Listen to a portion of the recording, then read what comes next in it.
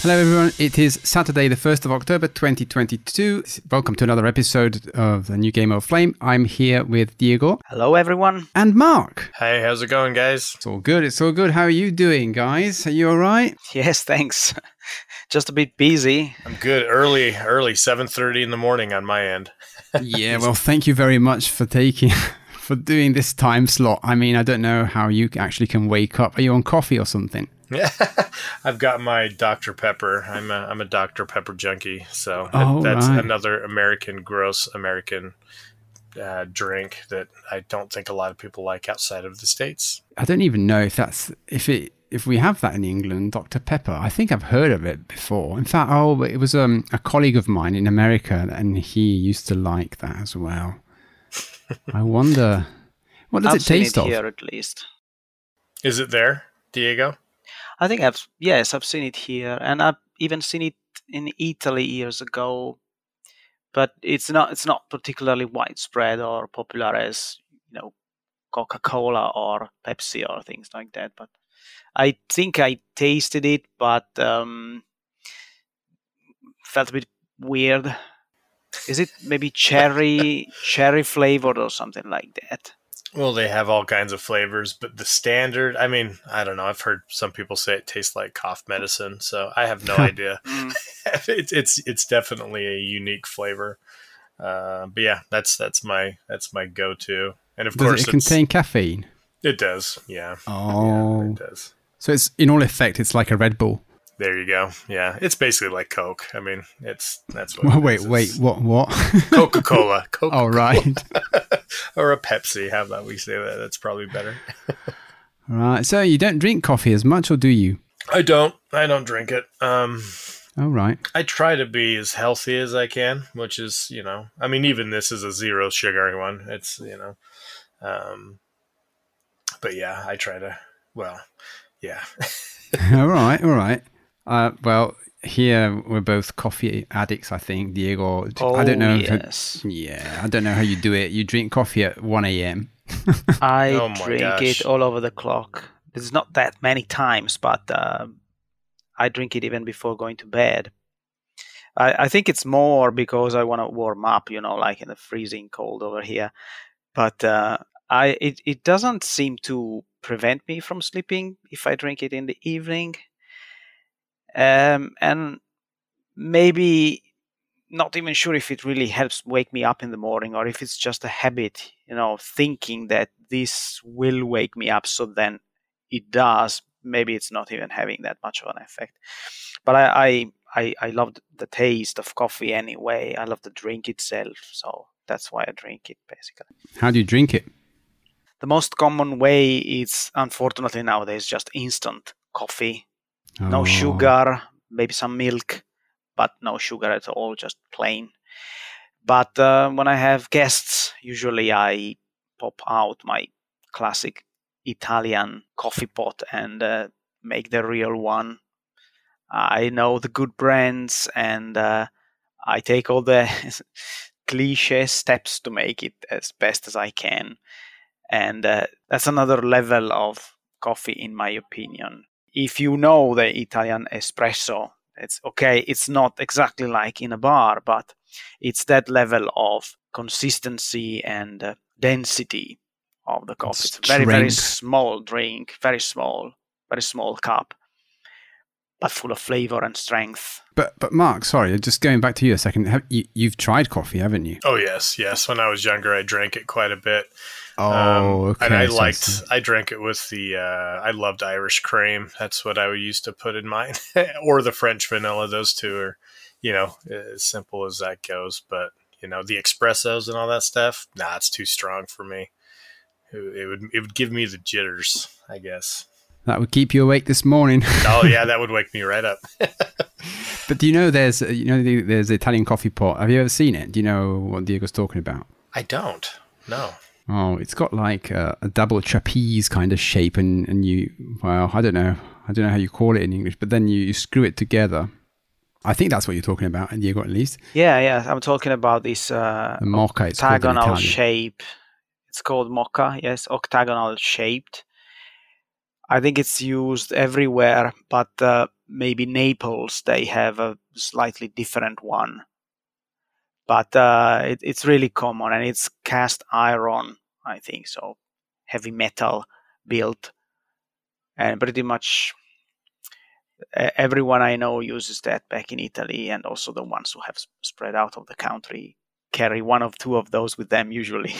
I personally drink coffee in the morning once. So a bit like you, Mark, I'm trying to be a bit healthier. So I try not to drink as many coffees. One a day is kind of what I aim to drink. So one in the morning, done properly, in my opinion, with like a barista machine that we bought from a brand called Gadget.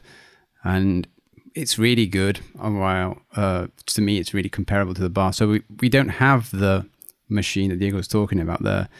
What I always call here the mocha, but in England, mocha is something different. The one machine you just mentioned is kind of legendary. It's a legendary brand in Italy, that Gaggia.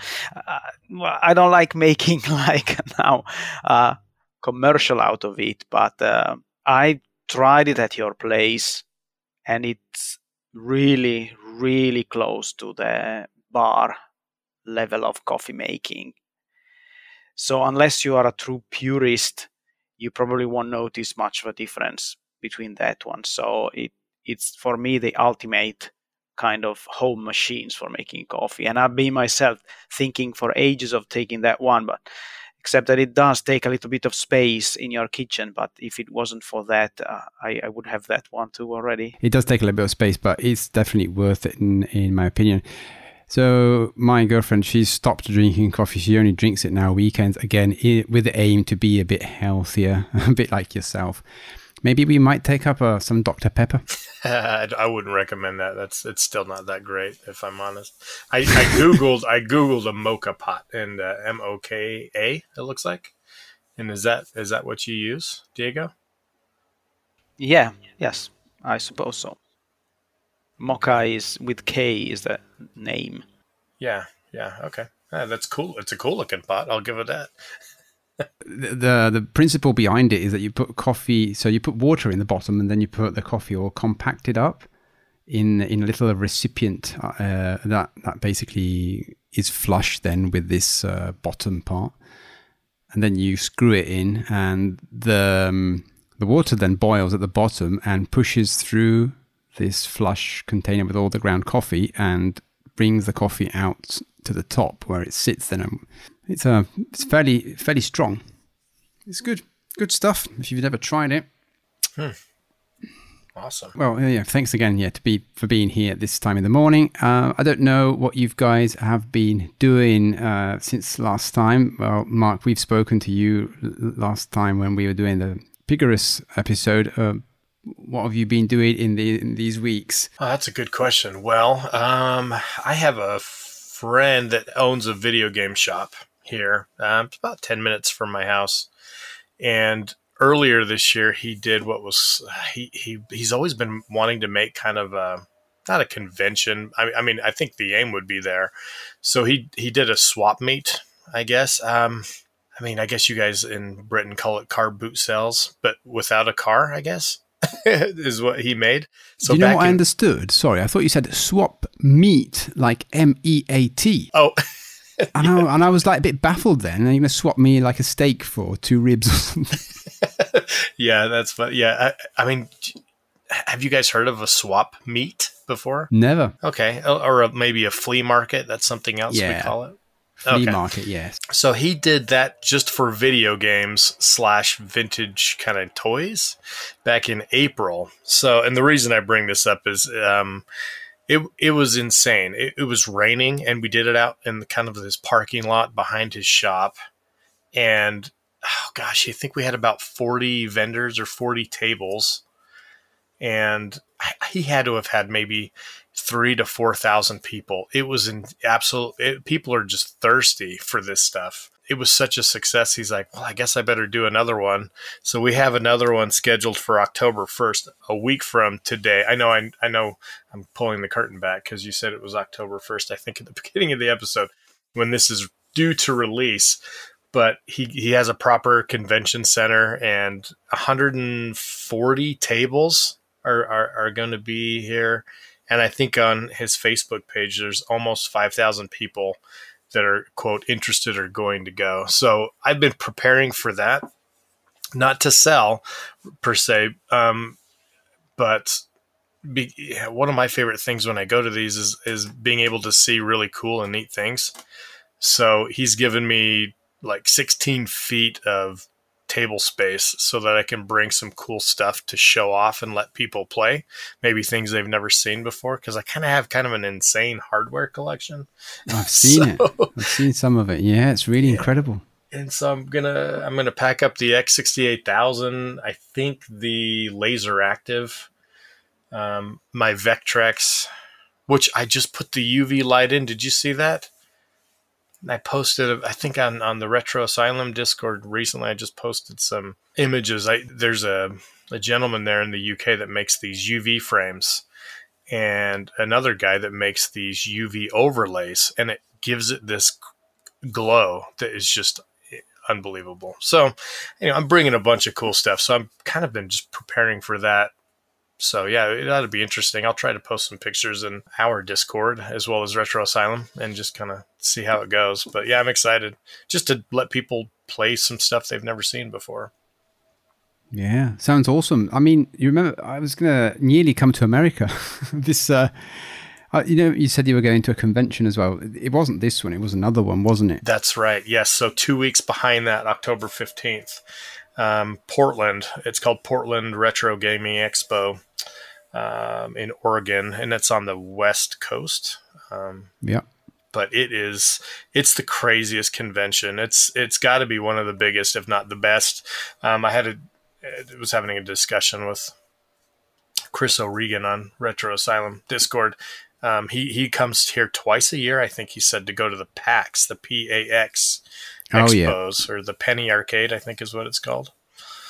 And I was trying to convince him that he needs to come, or somebody needs to come out here to check out Portland, because it's crazy. I can't wait to go. I haven't been since 2018. So yes, I've got a busy month ahead of me, but a lot of fun coming up for me. And I might join you next year if you go, because this year I was just saying to my girlfriend again, she was like, "Oh, why don't you go?" And I was like, "What do you mean, why don't you go?" Just go. But go. Then I've got the kids on that weekend, but next year maybe. And the flights were about $1,000, I think it was, with a return ticket, which, I mean, it's a lot, but it's America. And I've never been to America. How cool is that? You've never been here. Wow. Yeah. I mean, I've never been to the UK, so that makes sense.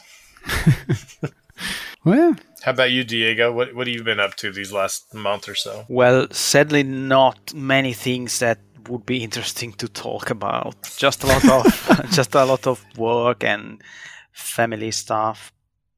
Didn't really have much time for gaming, and but that cardboard sailor that you're talking about, I think that really looks interesting, and I wonder if we have something similar over here, because there's lots of interest in Finland about old machines, retro gaming and such, but I've never seen myself an event to bring all these people together. So we also have flea markets where they are really about everything.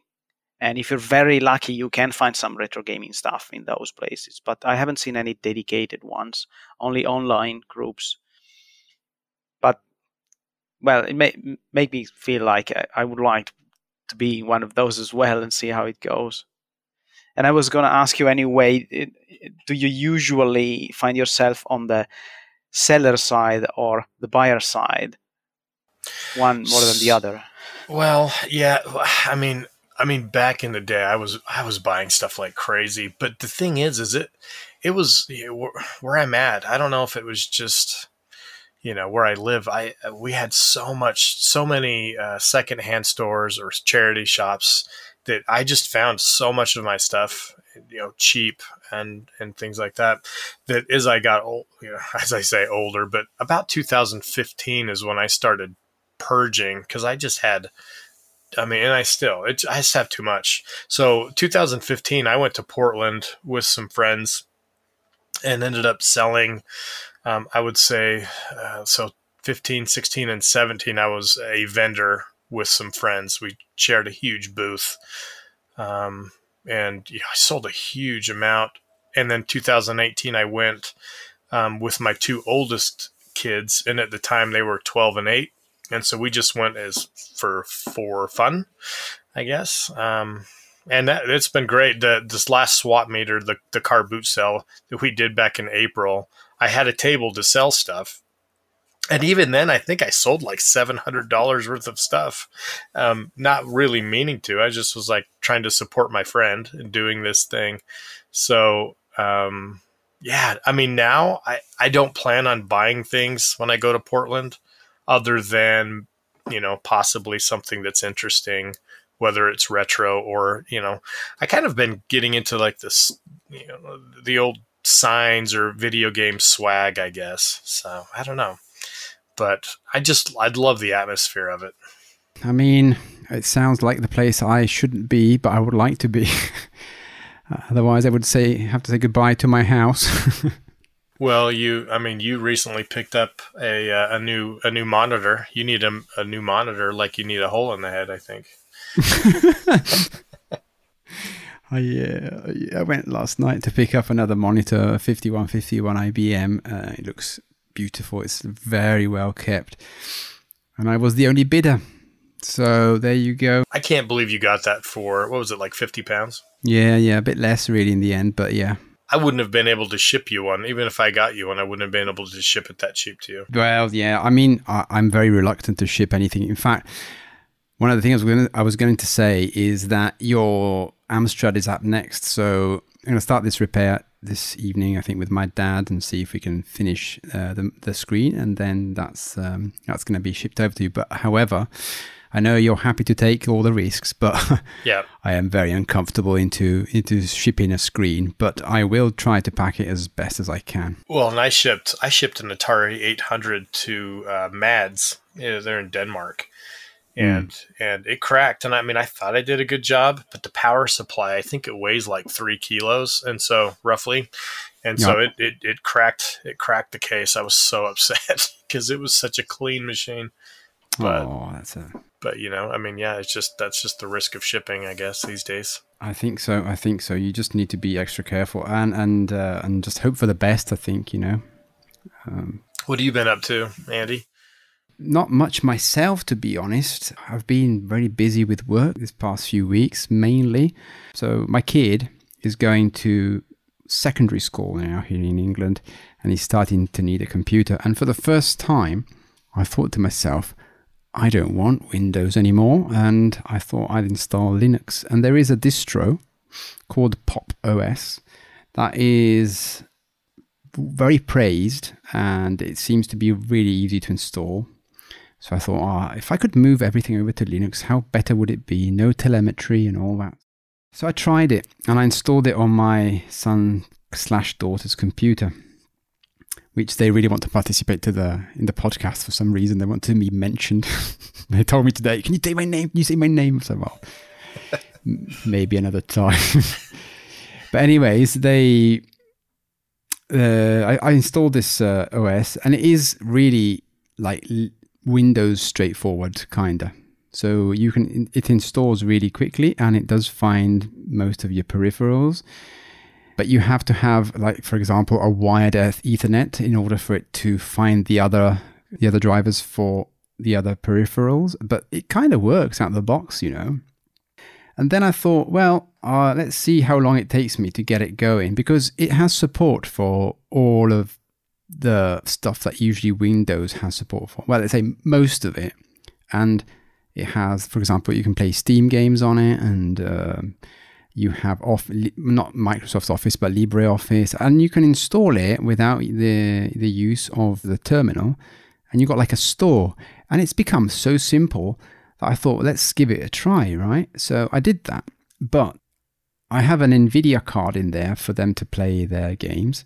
And I was trying to install the drivers, which surprisingly, again, they installed really quickly and really swiftly. But I would really struggle to find a resolution for a 4K screen, for example. And I wasn't able to get that going. And it took me quite a while to try again. No go. And then I started reading and it was like, oh, this needs this, you need to do this, and oh, do this on the terminal. So once again, Windows 1. But it's getting there. My point is it's getting better and better and better to a point where I really hope I can ditch Windows on most of the machines, really. So that's what I've been up to, mostly. It's not a bad plan. Yeah, I think so. I think I'm quite a fan of Linux myself, even though at the moment I don't have any machine with it. But I think I like recycling old laptops because I just don't see myself throwing everything away in the garbage. And I think Linux distributions might be the best thing to put on an old laptop because they seem to always work pretty well. Unlike Windows, it does tend to age badly, in my opinion.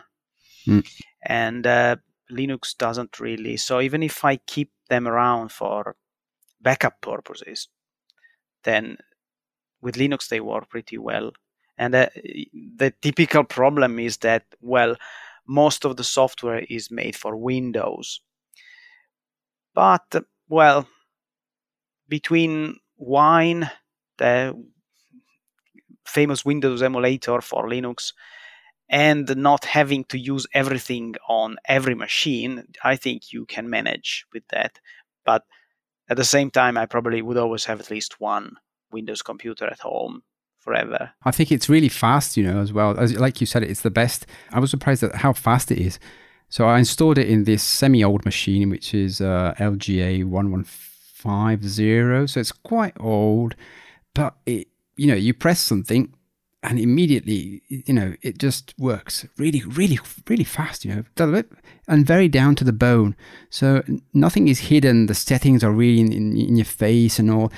I really hope it's going to surpass it because performance-wise, because it hasn't got all the bloatware in, it actually is much faster than, I wouldn't say my laptop, but the Linux machine, it's booted in a matter of 3 seconds or something, and it just pops up and it's very responsive immediately. And I really like that. And they don't have any problems playing games on it.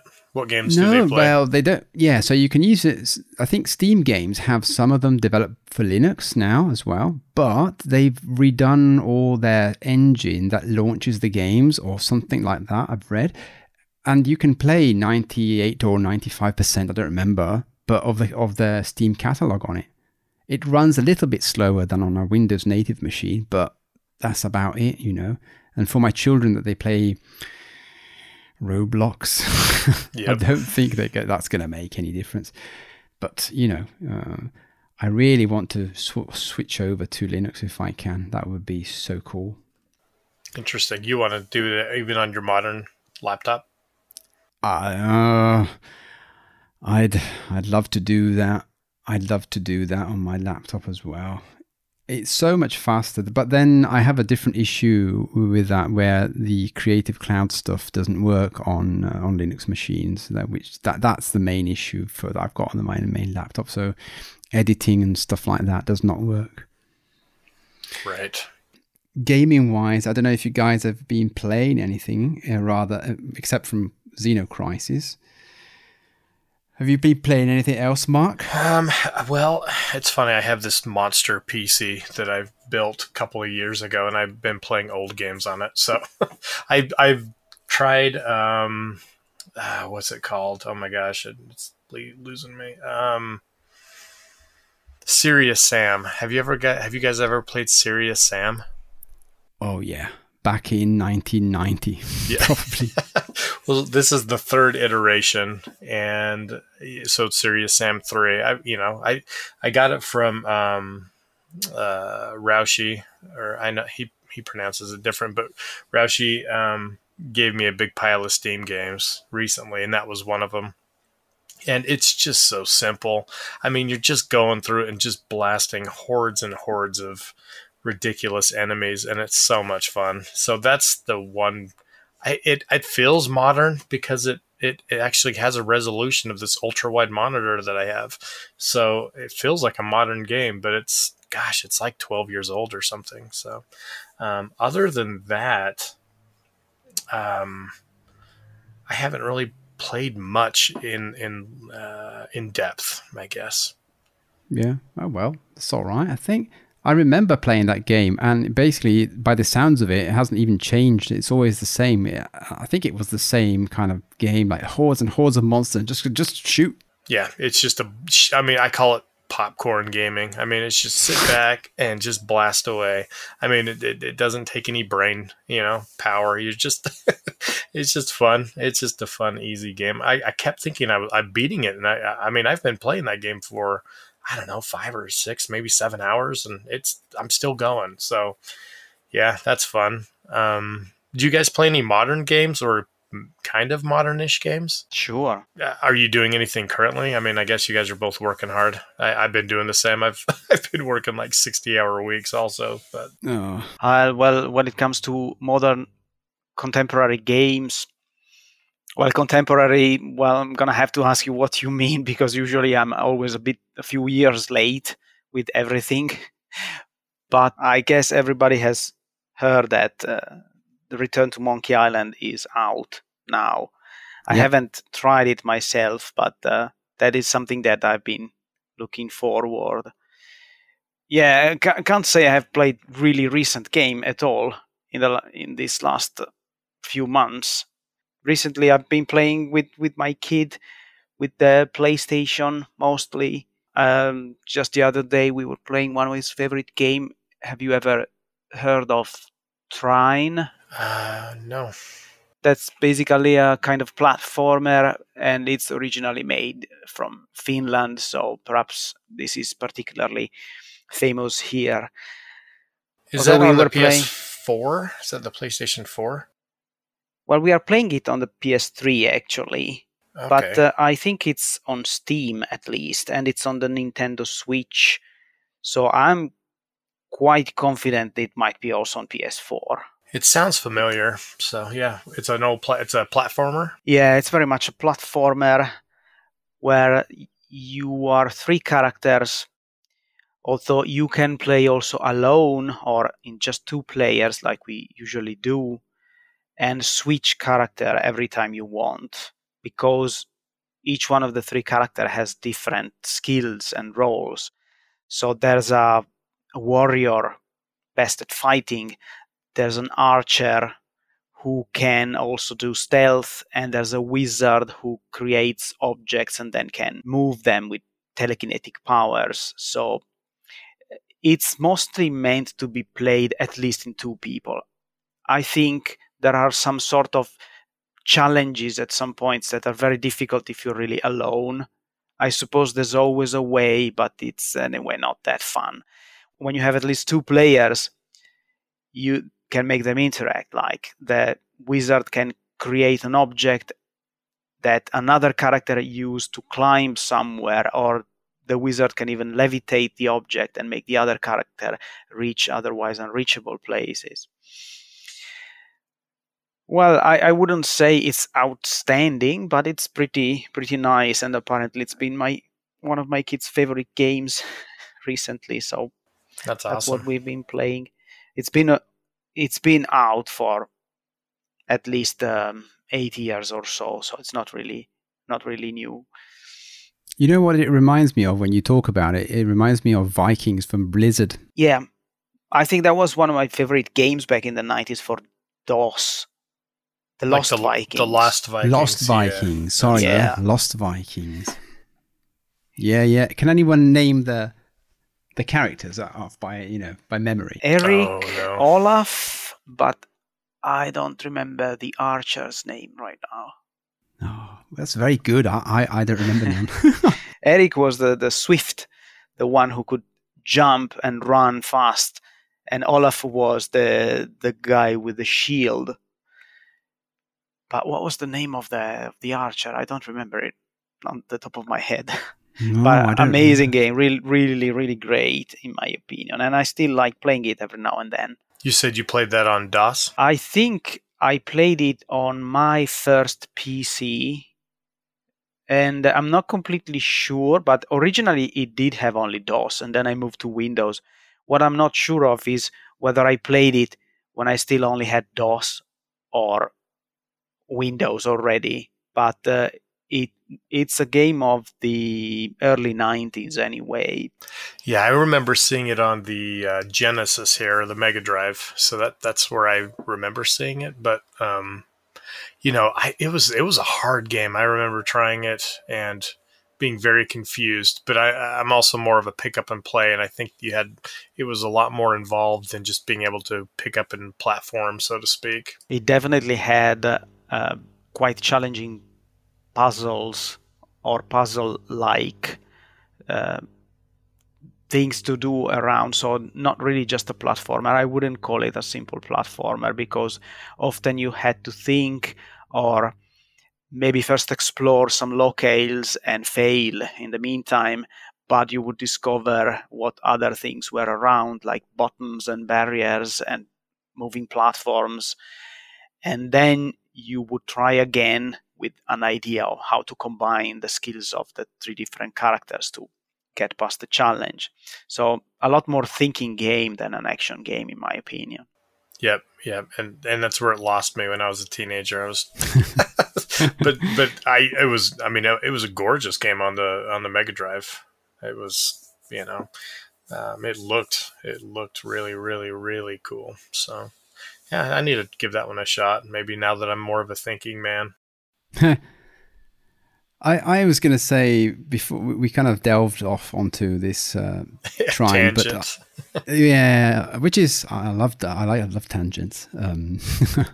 But I just thought, should we actually do an episode on Return to Monkey Island? I am just wondering that right now in my head. I mean, I think it would be awesome. Yeah, I mean, I said I was going to be day one. I didn't buy it, but I need to. So it would give me an excuse to play it. I would be game. Yeah, I think that maybe the question is this really a new game for an old flame, or is this just a new game outright? But, well, for me, I think I will definitely want to play this 100%.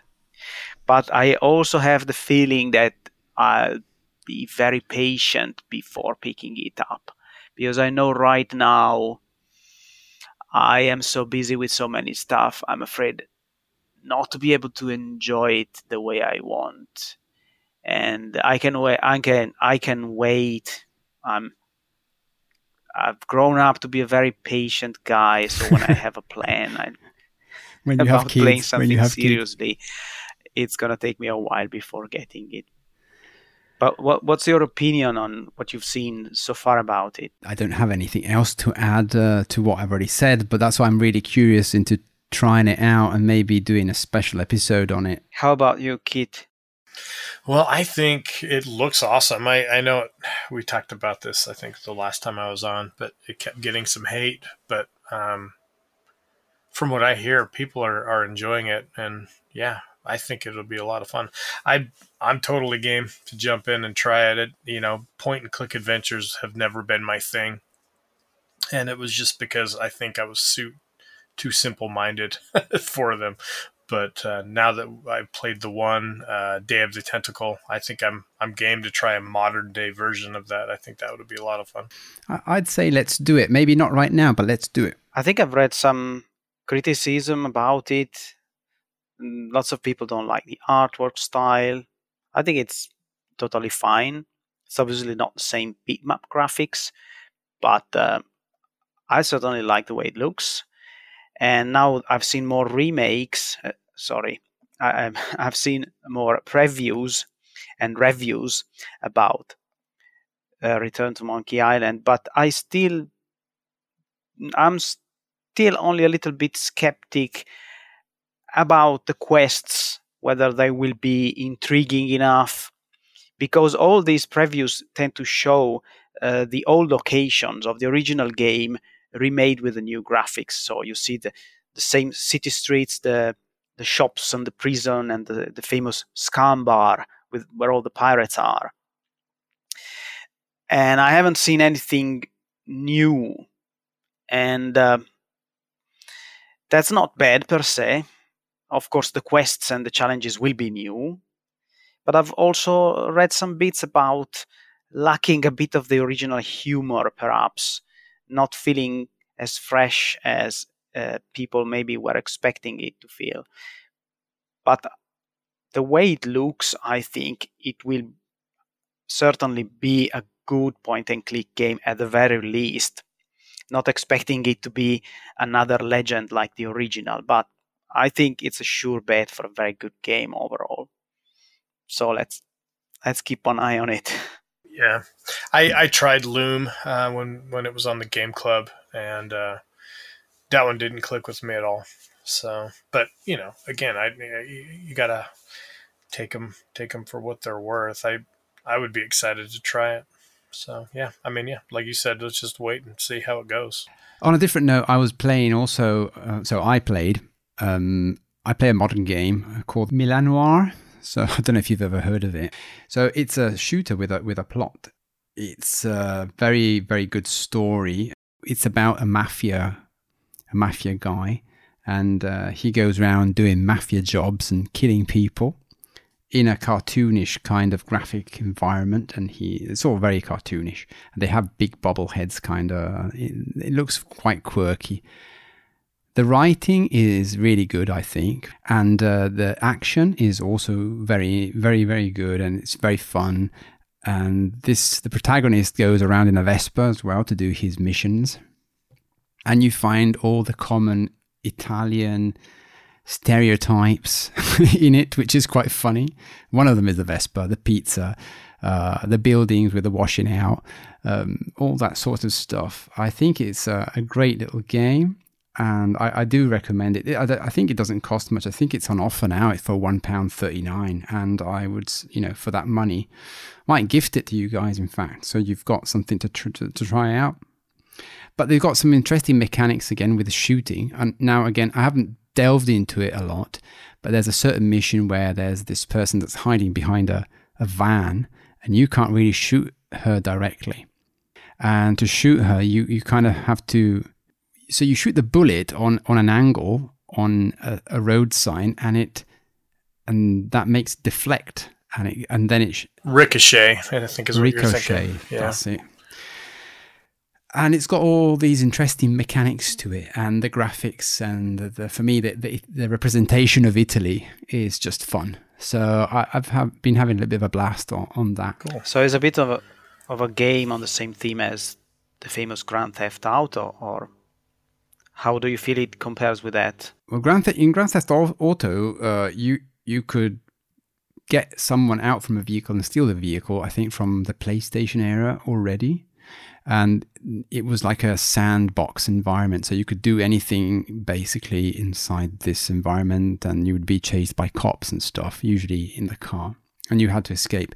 Here it's a bit different. You have missions and you have to be somewhere, and you've got cutscenes that take you to that place. So it's not an open sandbox kind of thing.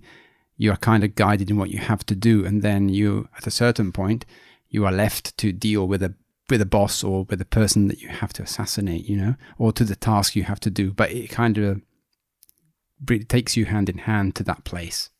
It's really good. Sounds really good stuff. Yeah, that's on Steam for you. £1.39. I checked before. That's not bad at all. Okay. On the interwebs, as I was browsing around, I noticed they have found a Tattoo Assassins machine. I don't know if you've ever heard of that. Nope. No. It's a game that followed Mortal Kombat, basically. It is made, I think, by the same team. It was developed in 1994. And it was a lost game, so it's never been released as such, except some prototypes, which now they have found a machine of. If you imagine it and another version of Mortal Kombat, but a ridiculous version, where you've got 13 fighters digitized, so it's digitized people and doing moves exactly like Mortal Kombat. But it's very, very wacky, because I think they had a very tight deadline and they couldn't do it. Plus, I think also they had ridiculous demands to make loads of finisher moves. So in the original, I think they had one finishing move. So Sub-Zero would probably strip the caudal spine out of the person as a fatality. And then the more they progressed with a series of Mortal Kombat, then they had bestiality and they had babality, which sound a bit ridiculous to me. And here they just took it to another level. There are 2,000 and nearly 200 finishing moves, and some of them are really ridiculous. Like one is turning the opponent into a hamburger. Wait, the most preposterous one that I read, but I've seen it as well. If you research it, and I'm going to say it on the show, but basically at the end, if you win, you can do one of the fatalities is you turn around and you do a giant diarrhea. And in the diarrhea, you pop a turkey out. Oh, wow. It's just so stupid. And then there's animalities and other stuff. I mean, there's some really interesting videos about it because the people that have found it obviously are reviewing it, and there's YouTube videos about it. But it's really wacky. It's really wacky. And it just goes to testify that some games were really probably not meant to be, released to the public. In the US, they have it at the Galloping Horse. I don't know if you've ever heard of it, Mark. Galloping Ghosts? It's a big arcade. Yeah, sorry, no Galloping Horse. Yes. I've never been there. I think it's like in Chicago or Illinois, something. Yeah. Yep, I've heard of it. So that's one place where they have the original cabinet, I think. Yeah, I don't know. It's one of the rarest, basically. So I was quite impressed. A bit like, Diego, when you said they found a motherboard of Marble Madness or something on one of the episodes we talked about. Yes, you mean Marble Madness 2. Yeah, that was it. Yes. Yeah, that's a lot. I mean, that's overkill on all the fatalities. That's like 2,200. How do you have that many combinations? Holy smokes. That's the thing. I think at the end, you just press any button and it just does a different fatality. There's no other explanation on how it can work. Yeah. Wow.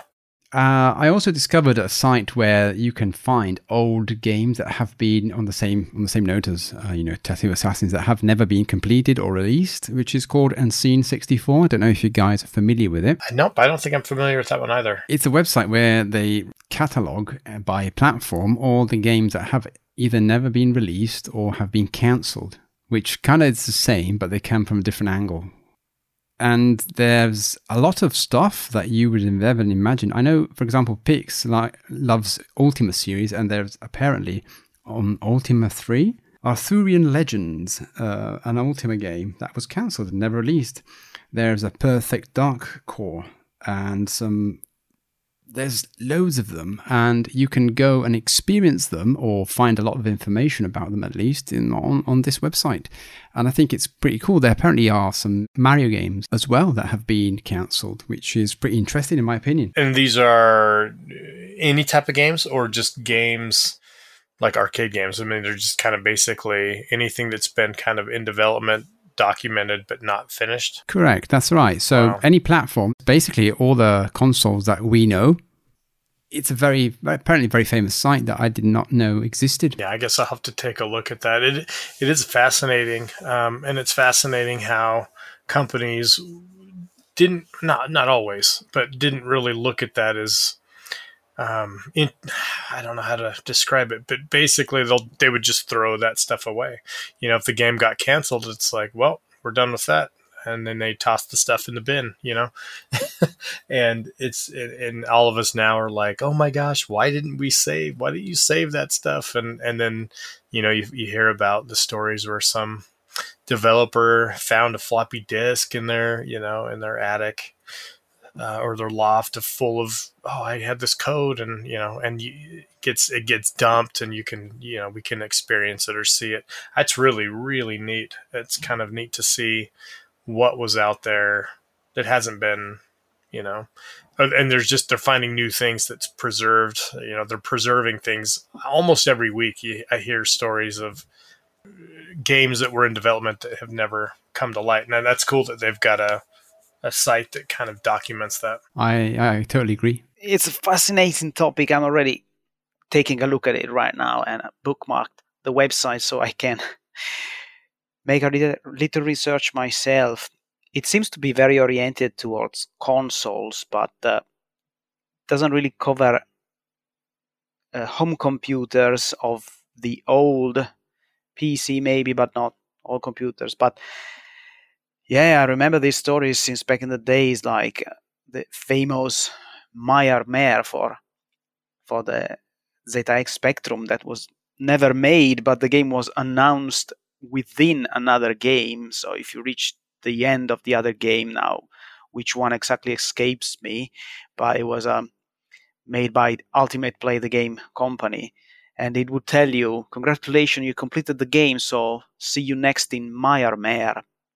And that title became sort of a legend in the Sinclair community because it was never made.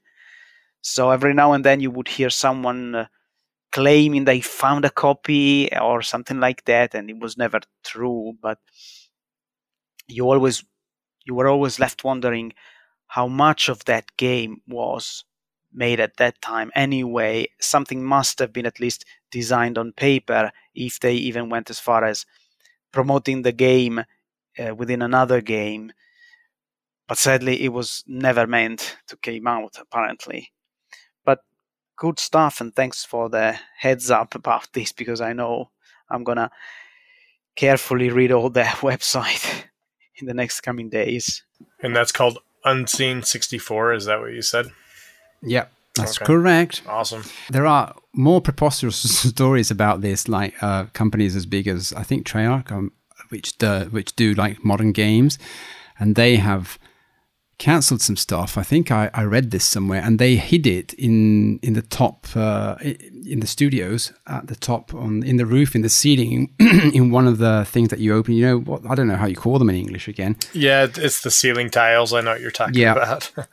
So they left it in there, but then I think the company went bust, and they went out of the building and left those in there, and no one knows where all those hard drives and stuff have gone with all the data and the source codes of those games. Oh, well, I found one other game I've been following.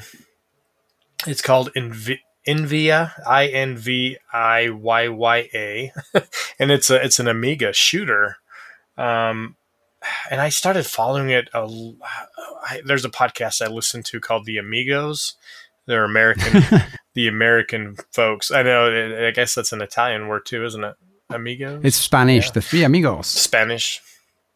Amigos. Yeah. Have you guys listened to the Amigos before? Have you ever heard of that podcast? No, not me neither. Oh wow, they're American boys going over the Amiga games, and they've been around for, oh my gosh, 6, 7, 8 years, something like that. I only found them back in probably 3 years ago. Anyway, they mentioned this game called Inviyya 2, and it kind of goes hand in hand with today's game. So the developer developed this game. It's kind of an R-type Gradius kind of game, and Inviyya 2 is kind of a successor to it. It's in development currently for the Amiga, but they're also making it for the NEO GEO, which is pretty cool. Ooh, So I've been following that, kind of waiting. The last update was back on the 12th of this month, and he just posted a screenshot. It's on Facebook. That's where I've seen it. I mean, the game looks stunning, both video and screenshots from that I've seen for the Amiga and the NEO GEO. Have either of you guys heard of this game, Inviyya? I think I've seen images of that, and also I thought immediately that it seemed a bit like R-Type.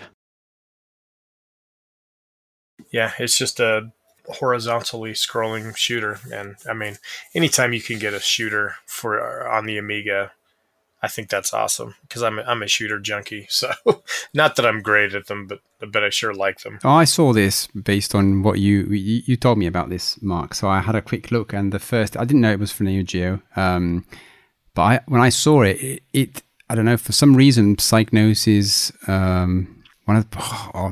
I've lost the name. There was a game that Psygnosis did for the Amiga with an owl. Agony? Agony, that's it. Agony, that's it. And it reminded me of that right off the bat. Interesting. Yeah, I can see that. I actually really like Agony. I find that game really fun. Yeah, I'm definitely going to keep an eye on this one, though, because as you know, I like my shooters as well, and R-Type is one of my favorites, if not the favorite. So for sure, and maybe we can bring it in the show. Yeah, it would be fun to maybe cover the first one at some point, and then as the second one gets closer and closer, I mean, I'm hoping they have a download so that I can add it to a flash cart for the Neo Geo, which is what I did with Xeno Crisis. Yeah. So that I could try it on the Neo Geo. But I definitely want to try it on my Amiga as well. Right. Diego, did you play any other games or notice anything else? Not this time, no. But I did notice that there's a new version of the Scorpion engine, which is a game design engine for Amiga games. So perhaps that might be of interest to anyone who would like to try their hands at making some new Amiga games. And but this one got my attention compared to the previous version because I think finally it's getting mouse support. And that probably also includes supporting games with two mouse at once, which I think it might open up some interesting idea for something quite, let's not say groundbreaking, but at least quite original games. Because I think that's very rare to have games played by two mouse. And for me personally, the Amiga was the computer that really opened up the world of mouse games for me back in the day. So to me, it always remains fundamentally home computer for games to be played with mouse. Before I had Windows, I had the Amiga, and I loved all those early strategy games like Defender of the Crown, for example. And almost every homebrew I've seen so far was instead joystick based. So I'm interested in knowing if now there will be more mouse based games developed in the Amiga homebrew scene. Yeah, I think that's an awesome thing because, yeah, as you said, that will open up different doors, won't it? And maybe get a bit more creative in what you can do. I have another mention about some hardware that I found. So it's a campaign. I think it's an ongoing campaign, and it's called Unithor. It's a new joystick for retro computers. Hey. So I did have a look at this because I'm quite interested. I've got some old computers, as you know, and some old joysticks that work with a leaf kind of contact. And I've been looking for joysticks that have micro switches, and they're not as many as you'd like back in the days, especially in the earlier stages of computer life.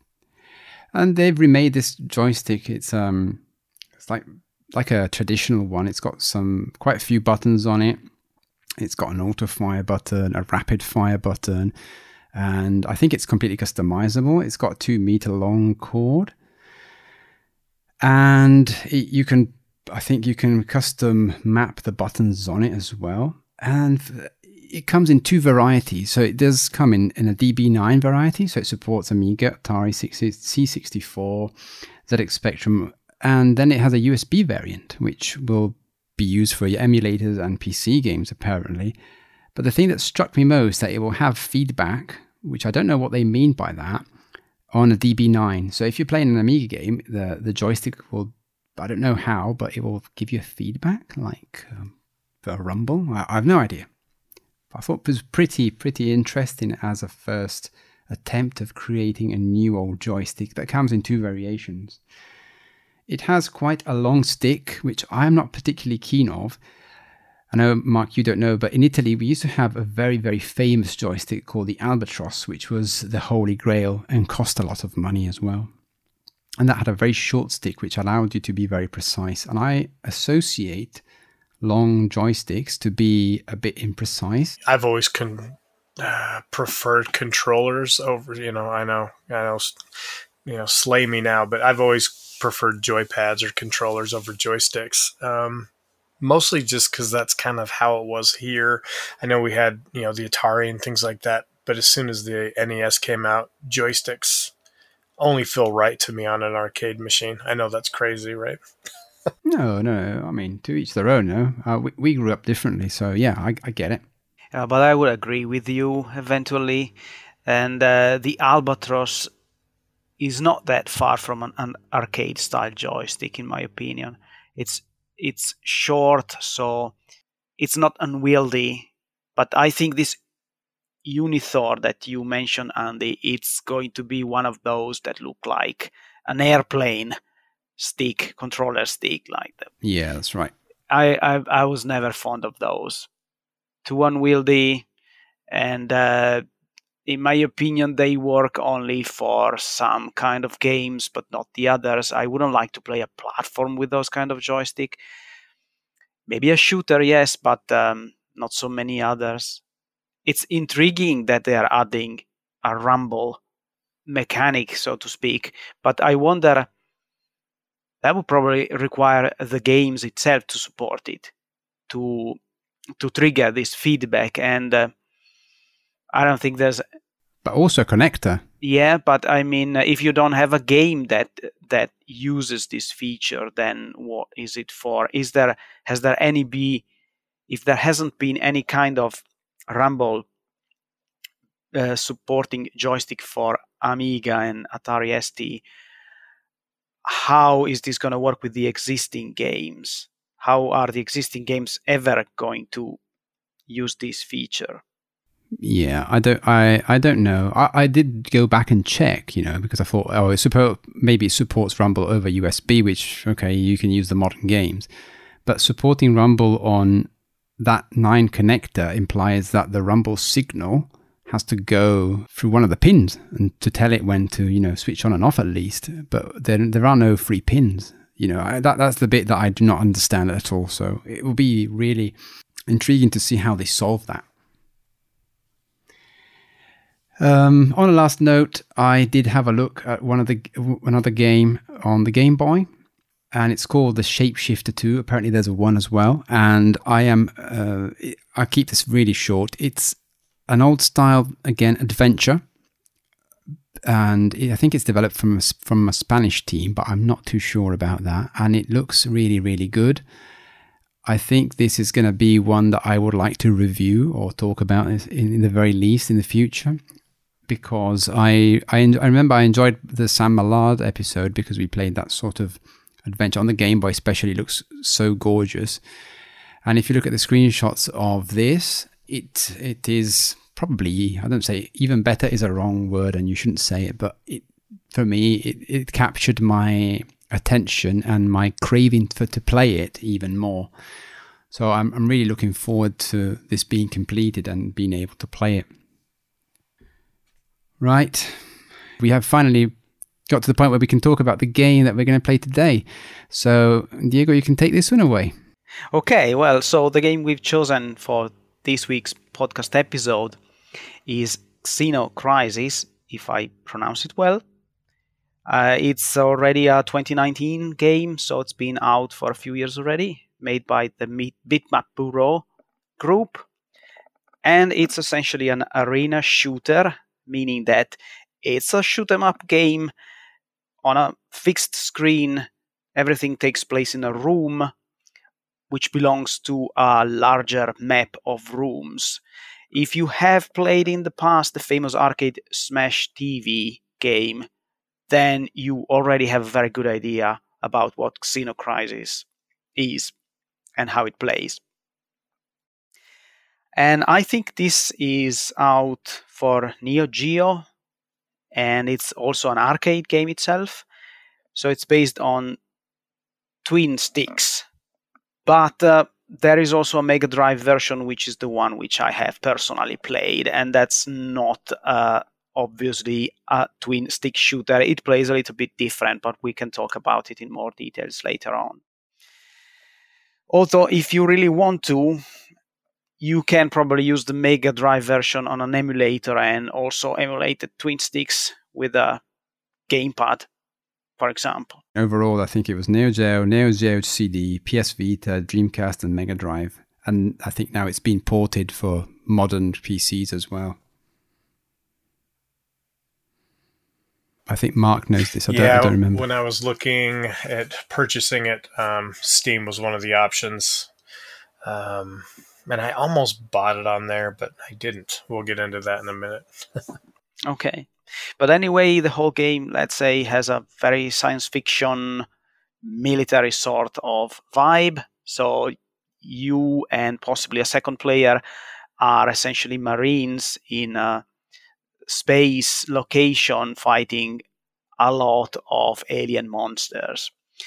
You can rely on a different kind of weapons. You can find weapons around the rooms, or you can buy weapons. You can collect points which essentially look like name tags, or how do you call it in the Dog US? Dog Yep, tags. dog tags. That's right. Okay, so by collecting those, you can eventually spend them on upgrades, on like to improve your health or speed or weaponry. And it's a game that it's based on scarcity of ammunition, in my opinion. You are going to often run out of ammunition.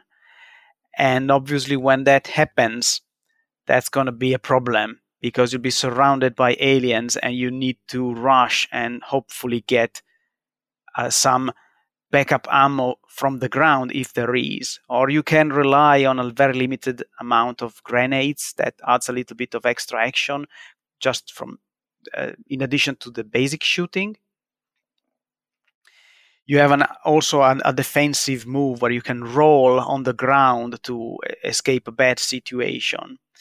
And otherwise, what can I say? I think that maybe it's nice to mention that the maps are procedurally generated. So when you play the game, usually you always have a different layout of rooms, and each rooms is also procedurally generated, or actually randomly generated maybe. So they always look a little bit different from the previous time you've played the game. And this, of course, gives the game a little bit more longevity. And you can expect this to be a pretty frantic game. There's a lot of actions going on. So I want to know from the two of you, what was your first impression of this game? How did you like it? How did you like playing it? What were the strengths and weaknesses in your opinion? You want me to dive in? Okay, well, I'll take a quick dive. So, this is my kind of game. I absolutely love Smash TV. The older game from that was kind of brought was Robotron 2084. Have you guys either played that arcade game? Not me. Oh, Robotron, yes, that's a classic. Yes, and it was. Maybe I'm wrong. I think it was the first twin stick shooter, Robotron, back in the mid '80s, early mid '80s. But very likely the first. Yeah, and what a neat concept, right? So, to my dismay, I played this on the Mega Drive as well, Diego, and there's no two sticks, right? So trying to learn because they do. I used a 6-button joypad, and the buttons are mapped. There's 4 of the 6 buttons that are mapped to shooting in the 4 directions, and if you hold 2 of them down, then you'll shoot in the diagonal direction. This wasn't too hard once I kind of got used to it, but it obviously would have lent so much better to like the Super Nintendo pad, where you had a diagonal and maybe the 2 triggers on top for your grenades and roll.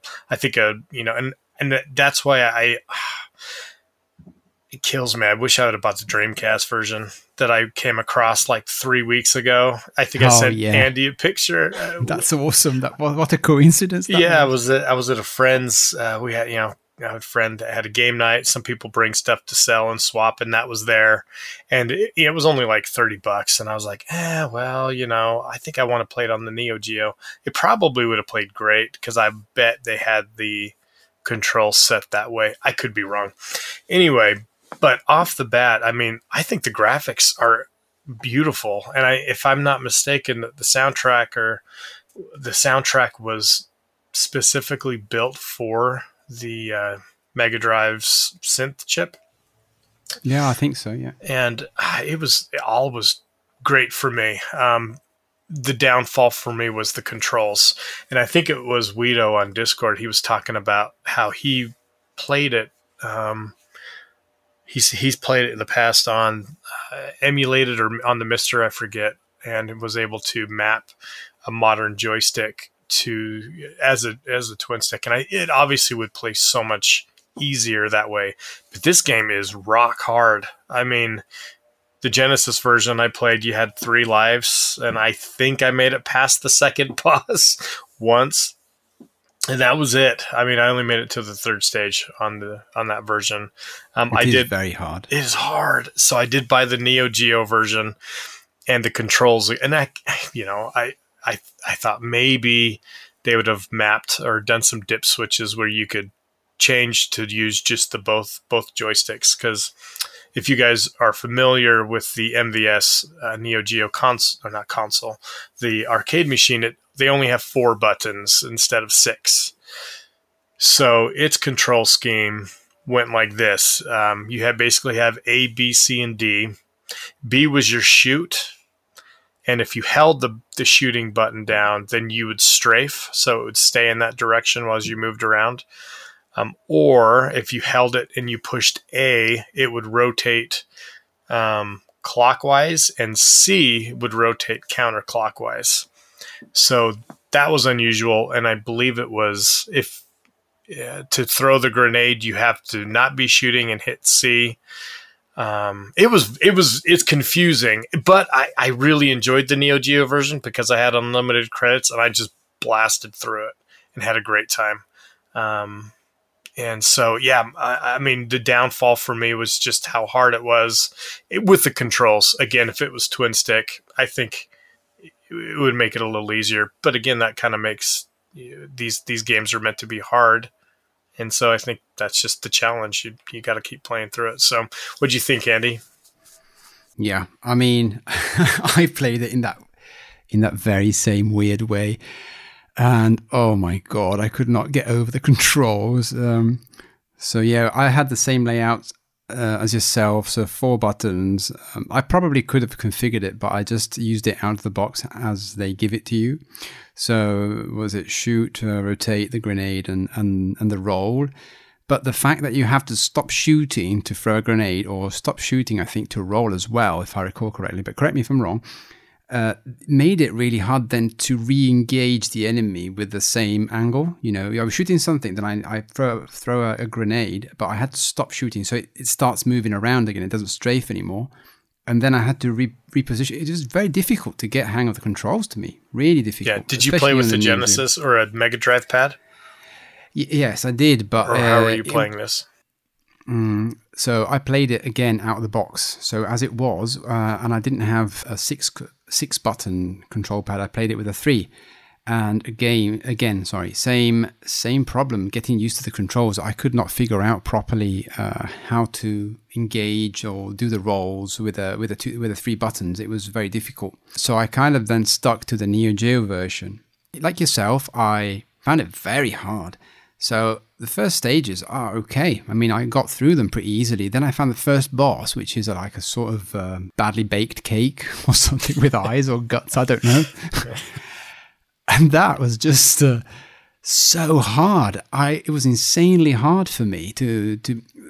And the main thing was, even in the easy version. So this game has two difficulties: difficult and easy. I think the developer said in one of the interviews that we've read that they only did 2 difficulties because they didn't want to do too much AI, if I recall correctly. But you can read the interview on a website called VG Charts. They've done the interview. So I've got past that, but struggling a lot because I wanted to throw a bomb. So I went up, stopped shooting, threw the grenade, but then the enemy was on my right-hand side. And I couldn't switch fast enough, or I don't know what I was doing. And I found it really hard. And I died, I don't know how many times there, until I learned how to roll. And roll basically gives you immunity while you roll into any form of attack. So then I usually just rolled at the bottom. If you don't realize that, it was so hard for me. And after that, I went on a little bit more. So there's 7 levels total. I made it up to the dunes, I think, which is the 3rd level. And that's about as far as I've got. It looks striking for me still, but very, very good graphics and very good gameplay. So for me, this game is a bit of a, as you said, it's a Smash TV kind of idea. And I found lots of interesting similarities a bit with Metal Slug. The design, the graphics, art style, it looked to me a bit of like a crossbreed between these two in some ways. And I was expecting when you find the weapons for them to be munition based. So you finish them off and then, you can just throw them away, or it reverts back to your original shooting method. But instead, it's not like that. It's a time based. And that I found myself a bit like, oh, I've got this rocket launcher. I'm going to keep it until I can. So I'm going to try and keep the ammunition. Initially, that was the idea for the big boss. But then it's got a timer on top, and the timer runs out, and then you just lose it. And that I was not expecting. So these were my general impressions about the gameplay. I like the kind of pattern they've put in. So you have a level, which is, as Diego said, comprised of like a map of small arenas that you have to clear. And then after you've done those, you get to a boss. And the boss level, once you've passed it, there's a cutscene. And after you've passed that, you go to a shop. And in the shop, as you said, you can augment some characteristics of the character you selected. So you can select 2 Marines. The studio wanted to make more, but they wouldn't fit in the Megadrive cartridge. So they only opted by 2. And I don't know if you guys noticed, but they start with different abilities and different features. But then slowly, with the aid of the shop that you find at the end of each level, they kind of equal themselves out. So in every shooter that I've seen, you get a power-up, but when you die, it all goes away. But thank God, in this one, you can upgrade loads of stuff. So you can upgrade your maximum health, the power, the speed, the ammo limit, how many grenades you have, and how many continues you have. And whatever you buy with it, as you said, with the dog tags that you find, is carried across through your lives, which was a very good addition, I think. Yeah, I actually really like the purchasing program too. And I'm guessing you played the NEO GEO more. Yeah. So I had a look at all of them just to make a comparison as much as I could. I went to the full extent that I went to, so the Dunes level with the NEO GEO. And then I played up to the 2nd level on the Mega Drive. And then I had a quick look on the Dreamcast and the PS Vita just to find the differences that there are. But we'll get into that in a little while. I've mentioned that there's a level called the Dunes, and there's really a plethora of enemies that come at you, and they're all different. But mostly for people who are a certain age. We'll recognize there's some like sandworms in the dunes, for example, or I think they were called tremors in a movie. And then there's alien-inspired enemies, as well as cocoons and weird stuff, weird alien plants that shoot you. And these are all purposefully done by Bitmap Bureau because obviously they like all the 80s and 90s movies and wanted to include some references to them. So the game would feel more like an original game from that time. And yeah, as I said, they would have liked to have a few more characters inside. And this did really spawn to me, made me think about how this game would lend itself to a sequel quite easily because, if you've ever played Chaos Machine, this is another game that Xeno Crisis reminded me of.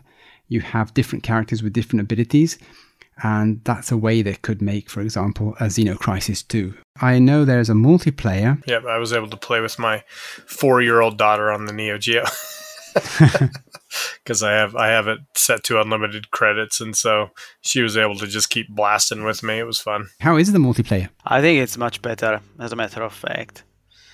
I had similar problem as both of you with the controls, maybe in a slightly different way because I have only been testing the Mega Drive version of this.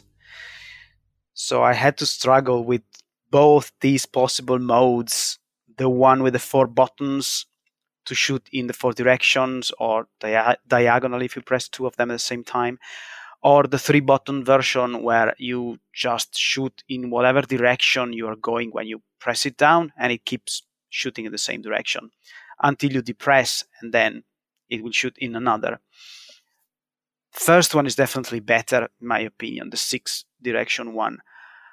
But eventually, I admit I decided to cheat and load it up on the emulator so that I could properly use a double stick controller, and that was, of course, another level, another matter, much easier. For some reason, what was difficult for me was to take advantage of the rolling mechanic. I never got it working. I was always rolling into worse places than I started with. So at some point I just forgot about it. And the grenade as well, there's very few of them. So sometimes when I saw a lot of monsters clustered in a small space, then I used it. But usually I didn't even think about it. And well, Andy, you know me well that I am not really the kind of shoot 'em up player, so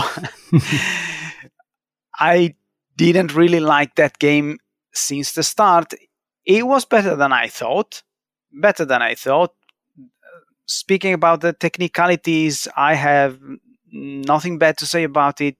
Graphic looks great. The soundtrack sounds great. I love that it has this epic vibe in the music. It reminded me also of R-Type, by the way.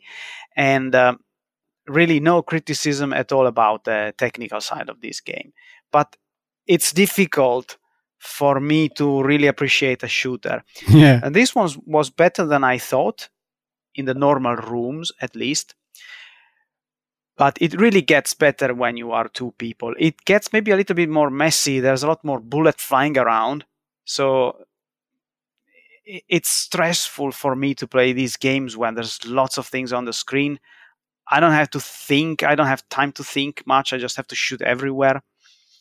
It's not my favorite way of playing a game. But of course, when you have a buddy to play it with, it's more hilarious. There's more action. And it opened up some little tactical aspect of it, because we were always telling, me and my kid, to each other, all right, you get the back door, I get the front door. Let's split up the roles. Or you are down on ammo, I try to protect you. Just see where the next ammo power-up is popping up and just focus on that. So that kind of thing, you don't get them when you are playing alone. And I really recommend that you try playing with someone else this game. It really improves the whole experience. Yeah, I agree. I think that would make it much better. I mean, my 4-year-old daughter I had to basically keep, she would die within 15 seconds, I swear. Oh, bless her. But she was just having fun with me. But yeah, I think playing it, as a couch co-op game, this would be, like you said, Diego, just fun, right? Laughing, giggling. I mean, it would just be a fun thing. What did you guys think of the mechanic of, I found it kind of odd where basically once you almost ran out of bullets, then a chest would open up with more bullets. So I think, I mean, what do you guys think? I thought the only reason maybe they did that was because to kind of, so you would manage your bullets instead of just consistently blowing. But, when I look back to like Robotron, I don't think you had, it's been so long since I played it, but I don't think you had a bullet counter. I think Smash TV you did, maybe with your weapon power-ups, but I don't know. I found that kind of is an odd mechanic. What do you guys think? For me, it was the same. Like, I thought, I've run out of bullets, and then you're kind of left to your own devices to not shoot. You suddenly stop shooting, and you're like, oh, damn, what do I do? You have to find where it spawned and run to it really quickly, and then you only got your knife. But you know what? When I stopped shooting, and I was better off doing the rolls, as I said before, I noticed I became better at doing the rolls. I didn't have too much in my head. But I would have preferred it if I could just to not have any ammo limit. That would be my choice. Yeah, but here's the thing. I think at the end of the day, when you look at this game, there's so much to it in such a simple gameplay that I think that this is a game that you can actually get better at and better at, because I feel like even though, enemies get spawned in each room manically, I feel like you can maneuver through them, get to the power-ups, get to the dog tags, we did mention, but there are, like in Metal Slug, you pick up, I don't know if they're prisoners of wars or what, but like civilians, you save civilians in certain rooms. But I think that there's a lot to this game that makes it to where, with the replayability, I think you can learn this. This is just a straight arcade game. You can get better with time. At least that's how I think. The idea also that the layout changes every time you play, it also helps with that. But yeah, well, as I said, I'm not the easiest customer when it comes to shoot 'em ups, and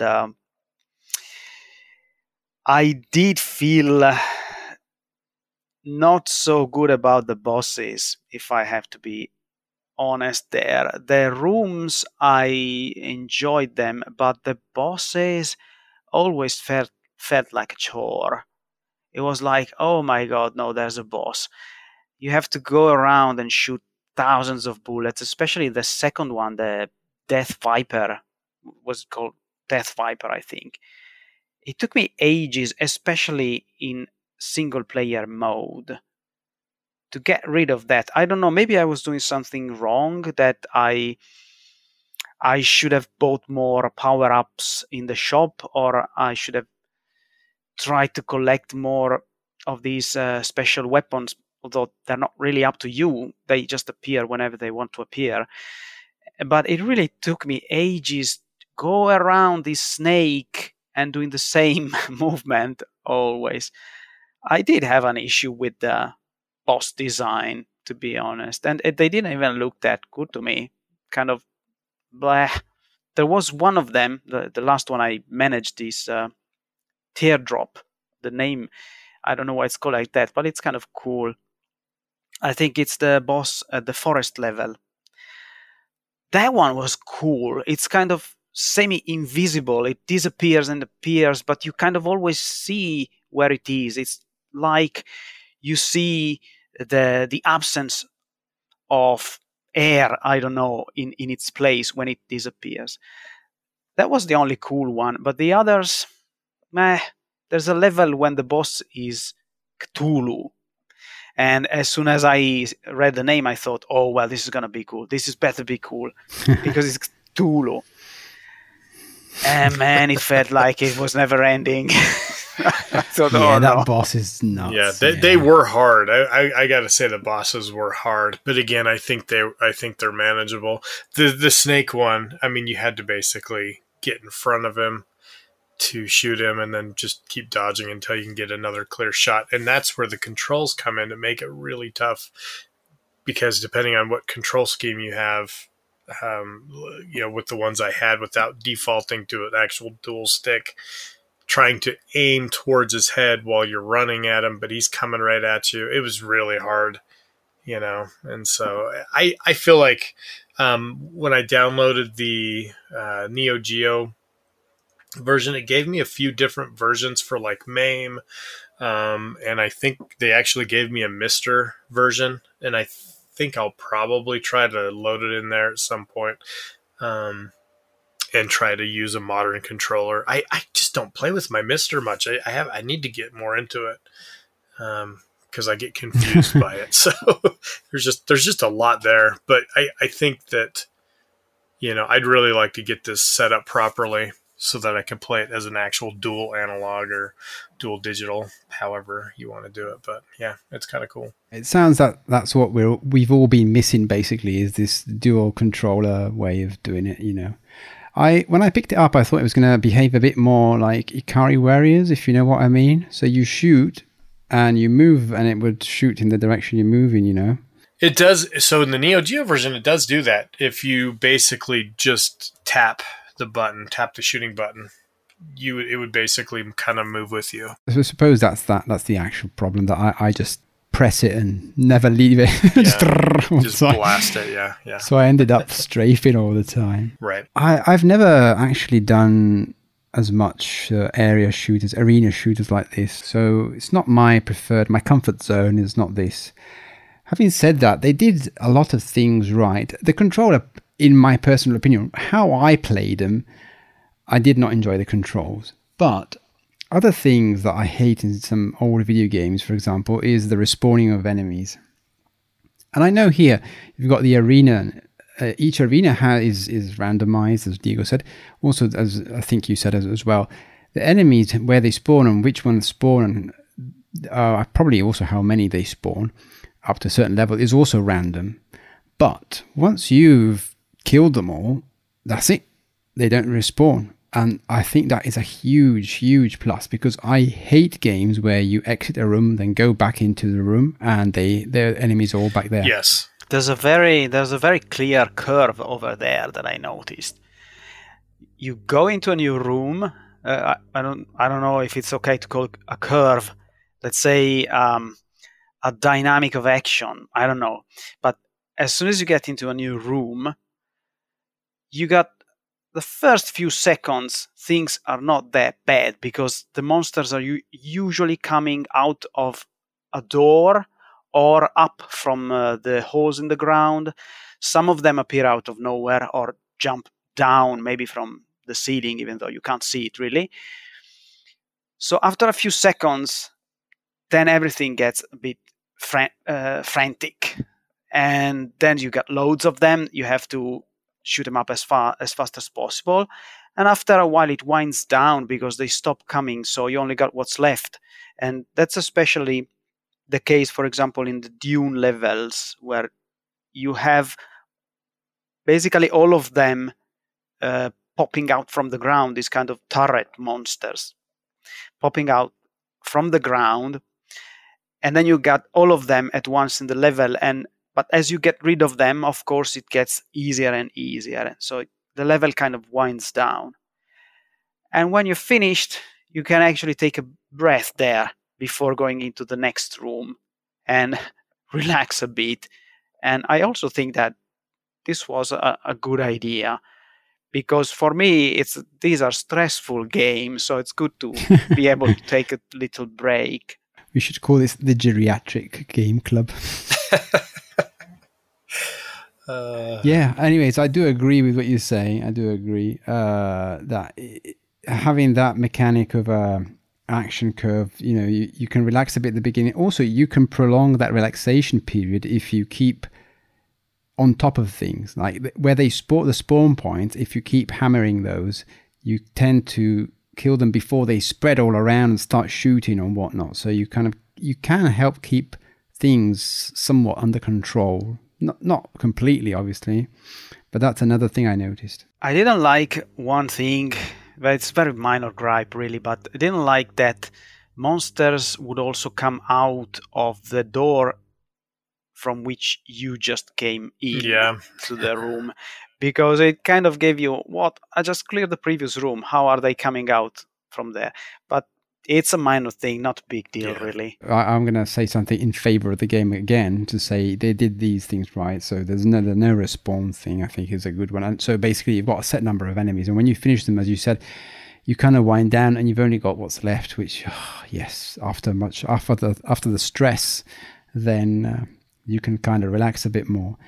But also what I was thinking that was going to happen is, say I had 5 hearts left or 3 hearts left.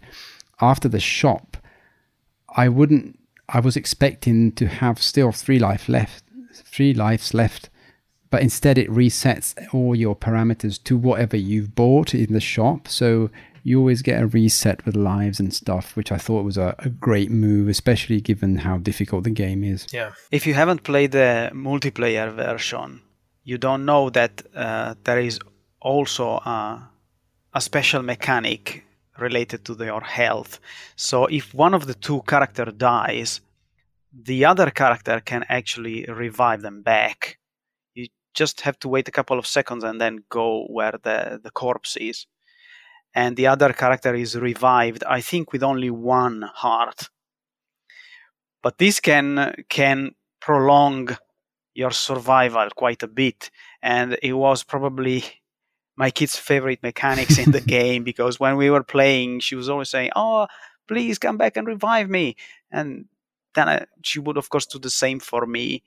It's not much to get 1 heart back. It means next time you're hit, you're dead again, and as soon as both are dead, well, then you really lose a life, and you have these 3 retries, so you can buy more also in the shop if you have enough credits for that.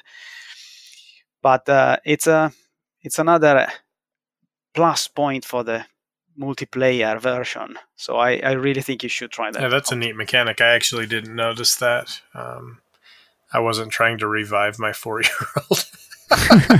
I guess that's terrible. But yeah, I'd never noticed running over and being able to do that. But wow, that's actually fun. I really want to try this with a more skilled player to see. Bless her heart, she's trying. Yeah, bless her. Has any one of you finished this game? I certainly did not make it past the Dunes level. No, I got to level 5 on the Neo Geo version before I had to turn it off one night.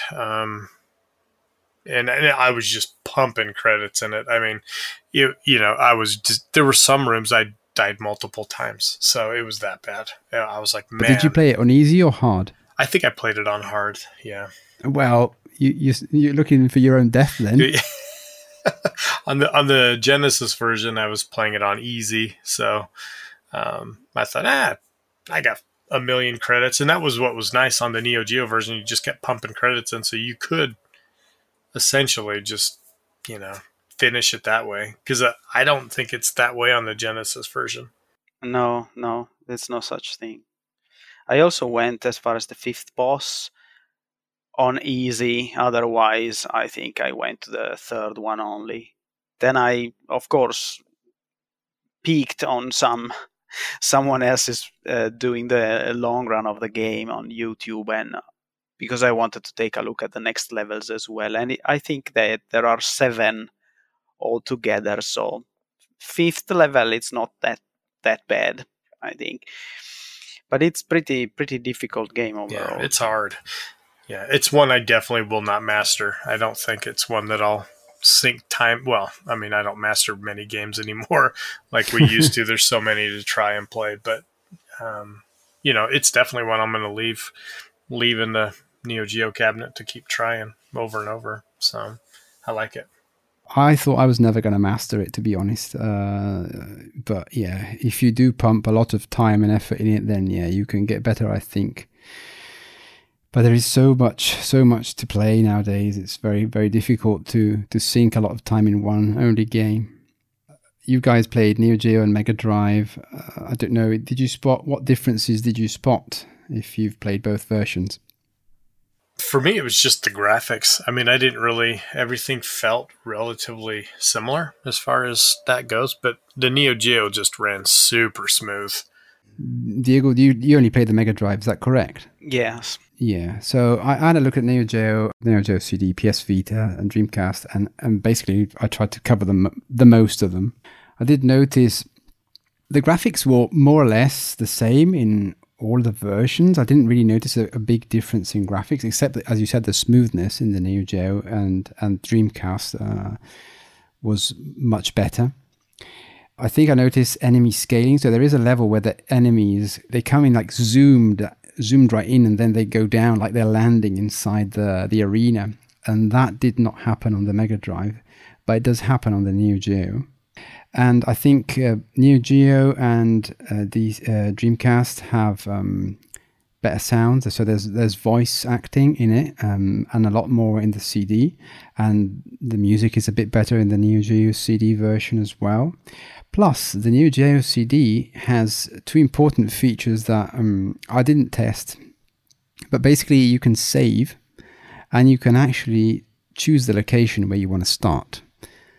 So that's a very, very good thing to do, especially because when you load the Neo Geo CD version, it takes a while to load. So you don't really Once it's loaded, it's okay, but you don't want to be loading over and over again. So you can start from any part of the mission, let's say, and you don't have to restart from the beginning all the time, which I think that was a pretty nifty move from them.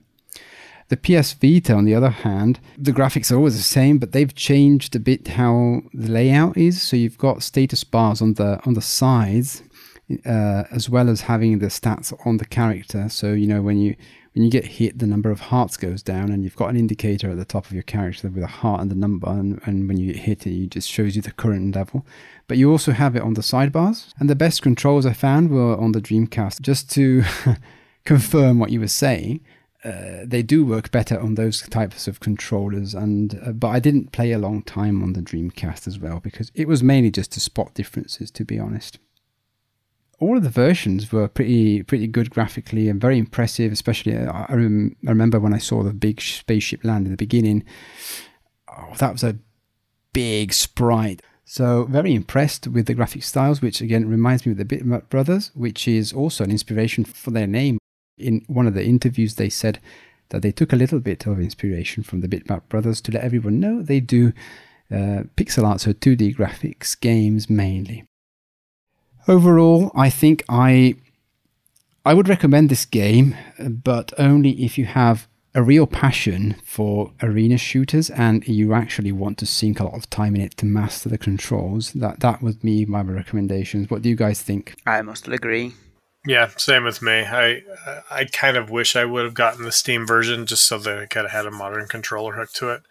But I like playing things on old machines, so the Neo Geo and Megadrive it was for me. But yeah, I definitely think people should give this one a try, especially if Smash TV or Robotron is up their alley. Well, that brings us to the final moments of the show. So I don't know which one of you two wants to tell what the next game is. I think, Mark, you're going to be in the next episode as well, which makes me very happy.